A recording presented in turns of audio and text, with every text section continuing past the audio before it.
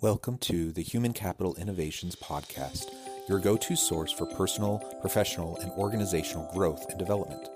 We hope you tune in often for all things people management, organizational development and change, organizational leadership, and social impact related. Maximize your personal and organizational potential with Human Capital Innovations Podcast.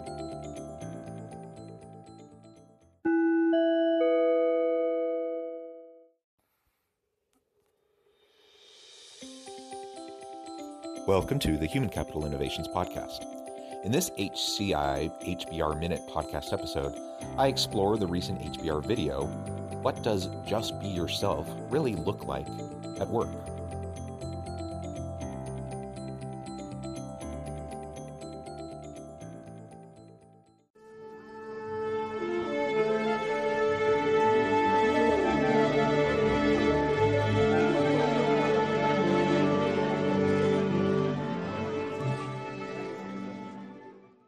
Welcome back to the Human Capital Innovations Podcast.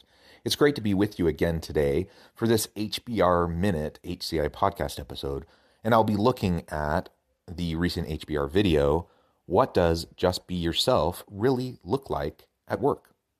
Everyone says to be authentic or just be yourself at work, but what does that really mean and why does it matter? Innovation editor Christine Liu explores this often blurry concept of being yourself while also being professional, quote unquote. How do those two things intersect? Are there new rules to learn? Have workplace expectations changed over time? And from the employer point of view, what is to be gained from building a culture where employees can be authentic? This video also includes some Q&A with Madison Butler, a human resource and recruitment practitioner, about the challenges and benefits of bringing your most authentic self to the workplace. Thanks for joining me, and I'll catch you on the flip side of this first clip. Have you ever gotten the advice, just be yourself? Don't try to be anything but yourself. Just be yourself. Just be yourself. Just be yourself. It's like, well, all right, at the end of the day, what does this really mean when it comes to your professional life and going to work? Outside of work, that is not a problem. But being myself at work, that's harder. Research shows that it's overall beneficial for people to be more authentic at work. So when I hear be yourself or be authentic, you're going to be honest, right? And then if you're honest, you might be blunt. And if you're blunt, I don't know, maybe you'll be seen as abrasive. And if you're seen as abrasive, then you're going to be named not professional. Here's my question. What does bringing my authentic self to work really look like? And have expectations changed over time? What about this past year?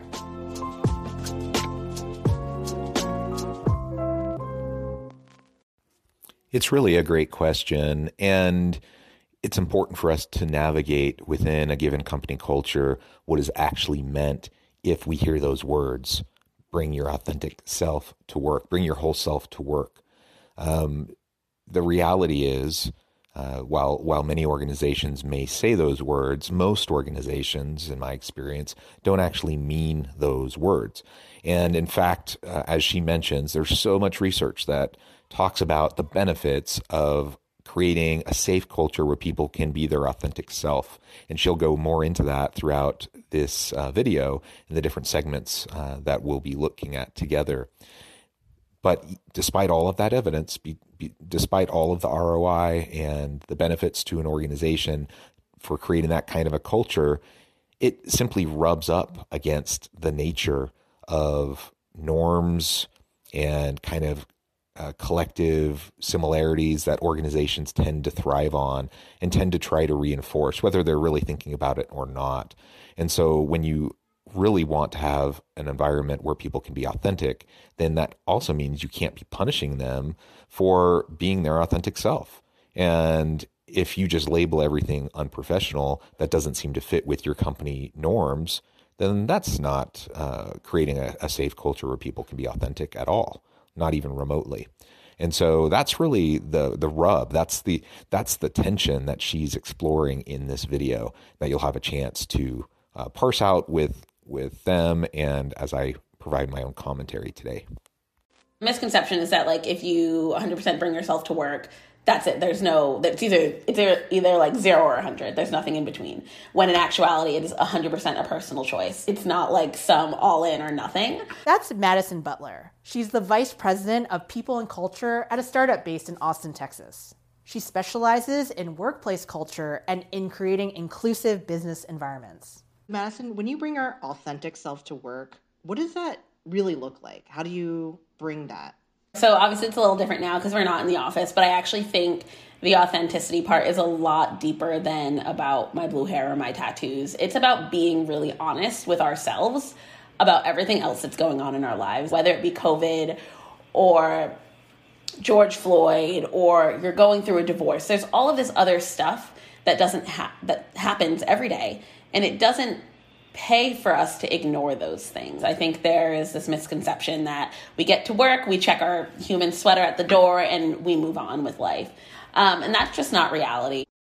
And hopefully that is so blatantly obvious to everyone that that's not reality, that there's no way you can just separate your personal life from your work life. You can't just, as she says, take your human sweater off at the door. I mean, it's quite nonsensical of a notion to even think that that might be possible. Yet many organizations and many leaders expect exactly that. And even if they say, yes, we're inclusive, yes, we're a safe environment, bring your whole authentic self to the workplace, then in the next phrase, then they say, oh, but you need to dress this way. Oh, but your hair needs to be this way. Oh, you need to cover your tattoos. Oh, this, that, the other. And they have all these rules and social norms that restrict the free expression of that individual being their authentic self. And it's not just all of those physical characteristics and attributes like hair or tattoos or whatever. But again, like, can I emotionally show up to work and be myself and recognize that, yeah, things can be hard. Maybe I'm dealing with COVID health issues or economic challenges or family issues, divorce, whatever. Like, there's so many different things that we're all dealing with on a regular basis. And we need work to be a place where we can go, where we can have support in all aspects of our lives so we can do our best work. And if an employer feels like, oh, that's not our job, okay, I mean, you can say that, but you're not going to attract and retain the best people. And even if you do, you're certainly not going to get the most out of them, because the bottom line is those other aspects of our lives influence the way we work and our productivity and our innovation, and all of those things that do matter to the organization. So even if you don't have much of a soul, even if you can't see the human side of the value of it, at least see the ROI, see the impact, see the cost savings and the increased productivity that will come as you try to be supportive of your people and allow them to be their authentic self at work. So Madison, you feel so comfortable being your authentic self and sending that message to everyone. Was there ever a time like that this was hard for you, or this wasn't always the case? Oh God, totally. And I think, that it starts much earlier than corporate America. I think, even as we're growing up, we want to fit in, we want to have friends. I had this moment where I think, we probably have all dated the wrong person at some point in our lives. And I was a very different person for that person. And when I got out of that relationship, it was kind of like a promise that I made to myself that I wasn't going to do this again. But I hadn't made that commitment to myself at work yet. I remember the kind of turning point for me, though. I had an interview here in Austin, and they kind of ranted and raved about how much they loved me and how great I was, and they really wanted to bring me on. And then it was followed by like this big fat but. And it was like, we love you, but we would need you to change your hair, cover your tattoos, wear dresses and heels. And I was like, oh God, I wear Birkenstocks like every day. And I think that was the first time that I really realized how many people have I worked for that didn't like me at all. They liked the idea of who they could make me into as long as I would make them money. And I think that was the moment that I realized, like, if I'm going to work for someone else's dream, then they really need to value me at 100%. It's taken me a very long time to understand that if I make someone uncomfortable, that is not my responsibility. If you are uncomfortable with my blackness, my queerness, my blue hair, whatever it is, it's not my responsibility to make you feel comfortable. None of that has any impact on how I do my job, except it makes me better at what I do because I embrace all of those things about myself. The but is so damaging, and it kind of breaks my heart to hear her tell that story on the one hand, though I'm also glad that she came to that personal realization that she doesn't need them. She's too good for that kind of an environment. That, they can't say they value her as an individual and then promptly turn around and say, but this, that, and the other. You need to do all of these things differently. You need to look differently. You need to act differently. And frankly, that's not showing value. That doesn't demonstrate that you actually care about or value your people. That shows that you care about and value the organization and the perpetuation of a certain image over your people, in fact. And that's quite discouraging. So I'm glad she figured that out. I'm glad she didn't go to that business. I'm glad that she didn't waste her time with them. And, she was able to move on to greener pastures. And while the grass isn't always greener and there are problems everywhere, some places really are not a good place to be. And some places just are not a good fit. You shouldn't waste your time with them. Just like employers are looking for good fit and hiring someone who can really help them achieve what they want. As a leader, you should definitely be considering that. But as someone looking for work and on the labor market, you also need to realize that you're testing out the potential employer and their culture. And remember your value and don't compromise for an organization that's not going to value you. I totally get where Madison's coming from. And thinking on my own story, there was definitely a time when I was like, yeah, I need to be myself here. I can't fit this mold that doesn't fit me. I was just about to graduate from college and I was going on all these job interviews and I felt forced to buy a suit, have sensible pumps, be very conservative, feel like I was in this sort of business mold. And it made me realize that this wasn't for me. This was not my chosen path. And I needed to be in a place where I could be creative, wear color, hang out with people that are outside of the corporate norm.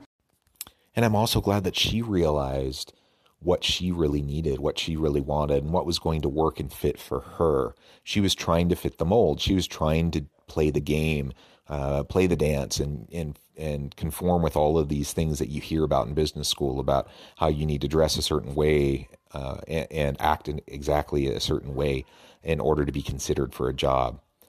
It's so stupid. And any organization that has those kinds of criteria in trying to select a potential hire, they deserve what they get. And what they get are conformists.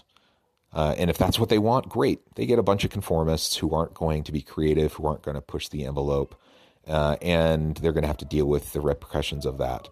On the other hand, if it doesn't actually matter, if they don't really need people to conform that strictly, then why in the world do we allow ourselves to be so biased towards those types of things when we're going through the hiring process? Why in the world would we care what kind of shoes someone is wearing when they're applying for a job? Why would we care if they're wearing a business suit or a skirt, or if they're wearing blue jeans in a sports jacket or whatever? I mean, certainly you need someone who can interact with customers or with clients. Sure, I get that. But really drill down, what do you need in terms of those conformity pieces? Most of the nonsense that organizations say they don't need. And all it does is put undue restrictions on people, and it doesn't create a safe space for people to be their true, authentic self at work. Just labeling it as unprofessional dress doesn't make it so. It really just means that the organization is behind the times and doesn't really know what they're talking about when they're trying to have a positive organizational culture.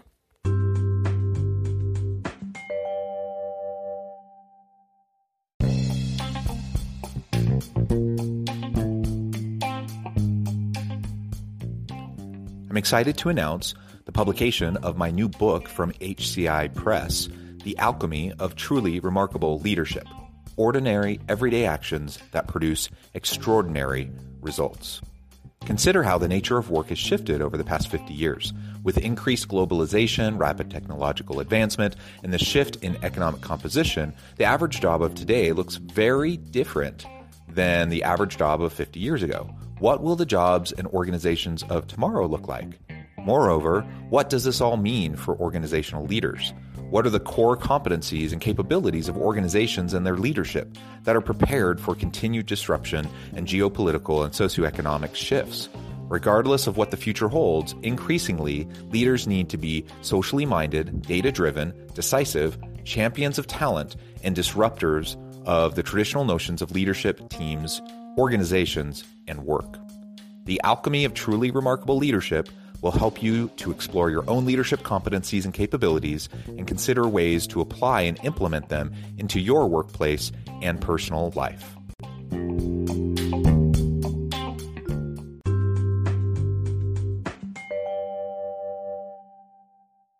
What is the proper way to approach the idea of bringing your authentic self, and what is like a sort of misnomer or misconception about it?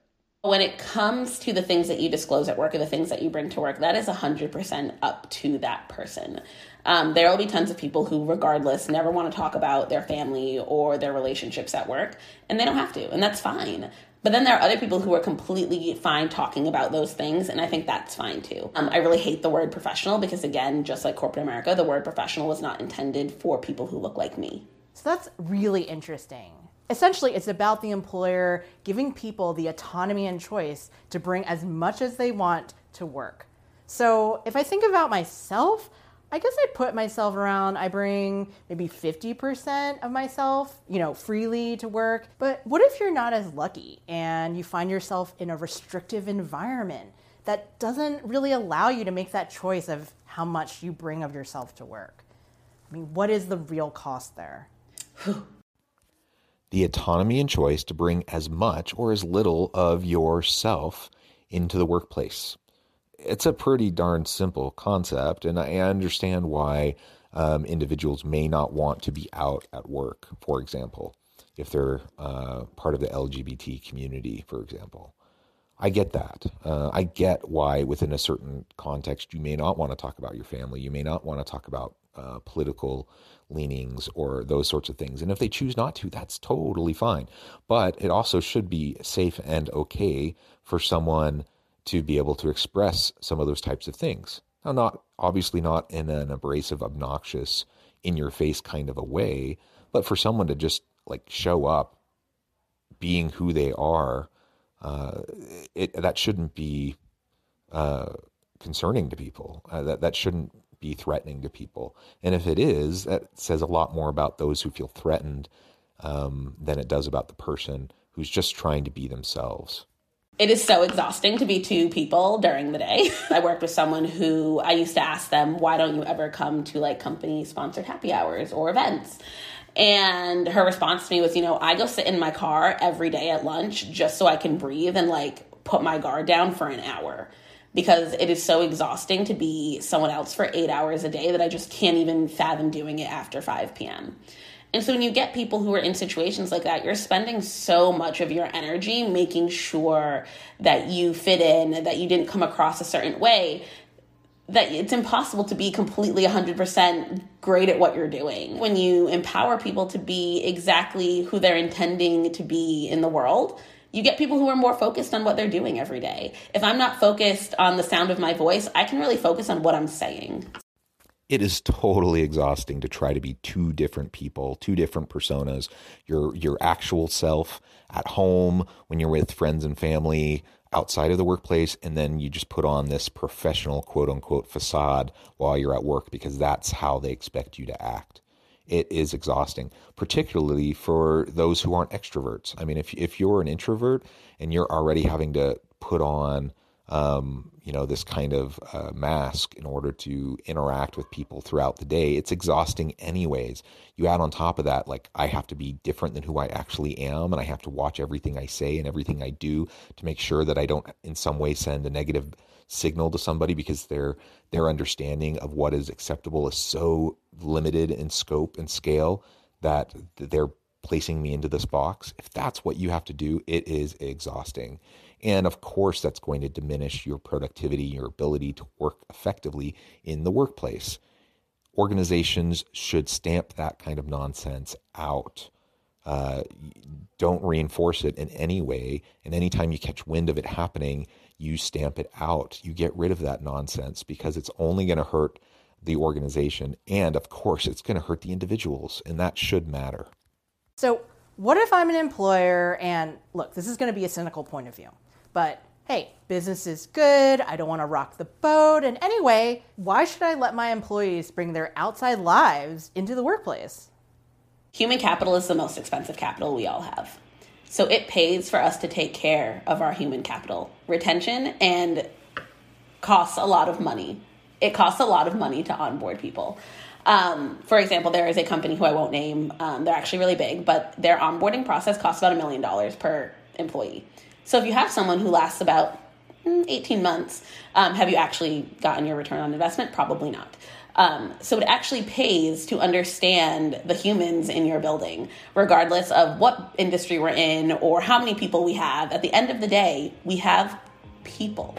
And if you understand how they work and why they work and why things maybe aren't as streamlined as they were last week, you have a better chance of coaching them and leading them to be successful. Human capital is our most essential and expensive asset that an organization has as it's trying to bring value to the marketplace. So she talks about the cost of turnover, the cost of getting a new person into a position and up to speed. And obviously it depends on the industry, it depends on the position, the level within the organization. It depends on a lot of factors. But the bottom line is it is expensive, even for low entry level types of positions that require low education. It can be expensive. And when you start to move up into higher levels of positions, even into middle and upper management executive ranges, it is incredibly costly to have that kind of turnover. And if you have somebody who doesn't feel like they can be themselves at work and they feel that constant grind and that tension between who they are and what the organization expects them to be, and ultimately they're having to live this double life and put on this facade and be exhausted each and every day at work because they can't be who they are, they're not going to stick around. Why would they stick around in that kind of an environment, especially if they're good? Because they're going to have options. And other organizations who have their stuff together and they're not completely in denial about what a healthy culture is, they're going to benefit because they're going to be able to attract those people away. So don't shoot yourself in the foot. Don't be stupid. It's really not that complicated. So I learned a lot from Madison. It was really great to hear her story and her insights about bring your whole self to work. And now I understand it. It's really not just, things you're wearing or things you're showing or the color of your hair.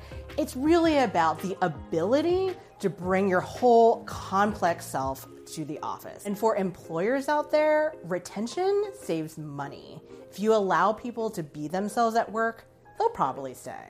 So regardless of how you feel, at the end of the day, you employ humans. And if you don't value humans, then you have no business employing them. Yes, you employ humans. And yes, it is better for the bottom line of the organization. And yes, if you can create a safe place where people can be their whole authentic self at work, it will benefit them, it will benefit the organization, and ultimately it's a win-win for everyone. So it's really a no-brainer. Organizations and leaders, all of you listening, I hope that you'll take this message to heart. It's really a rather simple message, but I understand that it can be a challenge for organizations to really pivot away from the status quo and what they've always done, because organizations are built, bureaucracies are built for maintaining the status quo. I get that. Change can be hard. And if you're trying to shift a culture towards more inclusive culture, towards really truly inviting people to bring their authentic self to work, that will require you to demonstrate over time in a sustainable way and build trust with your people that they actually can do it without being penalized for it. And remember that it only takes a few actions to undo all of the work that you're trying to do. So you can put out a campaign and you can say all the right things and you can try to do all the right things. But as soon as you have that boss who penalizes somebody for showing up, with some aspect of themselves that the boss deems quote unquote unprofessional, word gets around, everyone realizes, oh, they don't actually mean it. I have to conform. Otherwise, I'm going to be penalized or I'm not going to get the promotion or whatever. And then it's all undone. So Be real, be committed to this kind of an approach. And if you do, it will benefit everybody. As always, thank you for joining me for this episode of the Human Capital Innovations Podcast. I hope you stay healthy and safe, that you can find meaning and purpose at work each and every day. And I hope you all have a great week.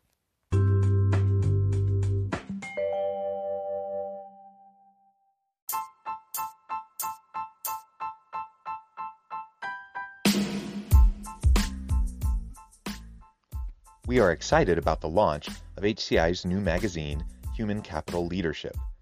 Human Capital Leadership is a free, interactive e-magazine designed to help individuals, leaders, and organizations find innovative approaches to maximize their human capital potential. We will be publishing issues quarterly in August, November, February, and May. Check out the first issue and let us know what you think.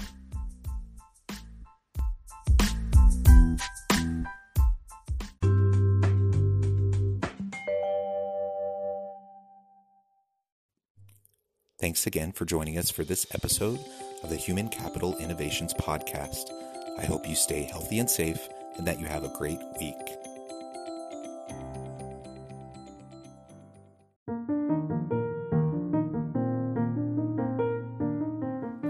Check out our new weekly LinkedIn newsletter, Alchemizing Human Capital, exploring industry trends via original research and interviews with executives and thought leaders from across the globe.